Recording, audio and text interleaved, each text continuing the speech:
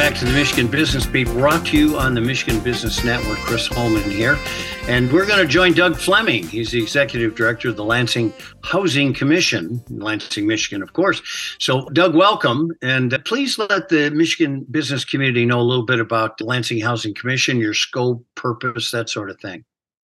All right, the Lansing Housing Commission, we have about 850 units that we manage here in the city of Lansing, actually in four very distinct areas of the city. We have a property in the northwest, one up in the northeast, one kind of in south central, and one kind of in the southwest. There's about 550 units in them. Then we have a couple hundred scattered homes that we also manage and some small other properties.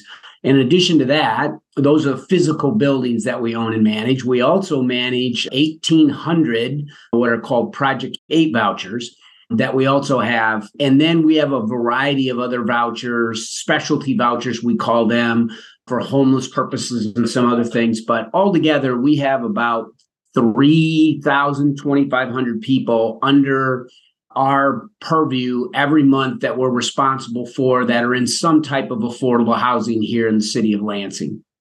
Now, as a commission, I assume it's an appointed position. You maybe have a board, et cetera. Yeah, under Michigan law, all public housing entities in the state have a 5-member board. 4 of them are appointed from the community. They're all appointed by the mayor or the person in charge of that jurisdiction. Could be a city council, a township board, whatever it happens to be. Structure's the same all over the state. One of those members, per the state law, has to be a resident member, someone that's living in one of our properties or is taking advantage of one of our Section 8 vouchers. Gotcha. So we understand you have some big news regarding tax credits to expand affordable housing. Yeah. So when I got here 5 years ago, one of the things that we really embarked on was improving and upgrading all of our housing units. So for the last 4 years, we have utilized the tax credit program to improve or renovate our 550 units. We invested a little over $60 million in the city of Lansing over the last 3.5 years, upgrading all of our units, including security upgrades, brand new units. Fundamentally, everybody that's living in the Lansing Housing Commission buildings, living in a brand new unit now. We're finishing up our last building, so we've got a couple of months left here on that. So after that, then we moved to the fact that we just fixed up what's already here, but we need more housing as well.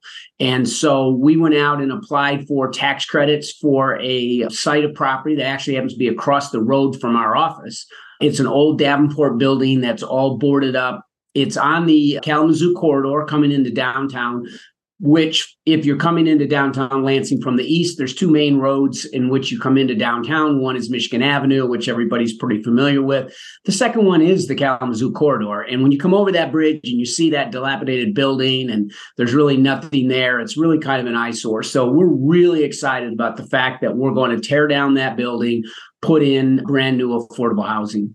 Well, that's an ideal location, too, because everything is walkable from there, which makes it kind of accessible. So tell me a little bit about Riverview 220 project and go a little deeper into maybe the businesses that could attract. There's a couple of features that I think is important. One that you talked about is it's walkable, which is awesome to everything downtown. I think we all know the impact of COVID and what it's done to the downtown of many downtowns as we've gone remote, and people that used to come down and eat and drink and spend money in downtown areas, particularly the state of Michigan and the city of Lansing, has really had a dramatic impact in downtown Lansing. So bringing more people down there that will do those things again is always a positive thing. The next thing is that we also are across the street from the bus station. So that's going to be wonderful that people have public transportation. Now you have to move. If you live out in the city, you usually got to grab a bus. It goes downtown. You grab another bus and go somewhere else. Our people are going to be able to walk across the street and in one bus be able to get where they want to get in most cases. The other thing is that this is the first of the kind building in Lansing where we're combining affordable units, 56 affordable units with 7 market rate units, and then also a retail commercial part on the bottom in where we can do it. So it's called a mixed use building, but we've never had market rate with affordable rate and retail all in the same building here in Lansing. We're kind of excited about that concept as well. Well, and you got a little built-in audience for those retailers who might go in there too, which is yes. Kind of So the governor and Michigan announced 13 million across the state. What are some of the other communities that are impacted by this? Well, the tax credit process is a very, very challenging process. There were many, many people that applied. There was only 10 awarded. We were one of them. But the awards really went out throughout the state. There's some in Metro Detroit, some in Grand Rapids. We're the only one in Lansing that got tax credits. And then there were some out in some of the rural areas of Michigan. So the good thing about the tax credit program is that as a part of our program, we sign a 40-year commitment that we will maintain the affordability of these units.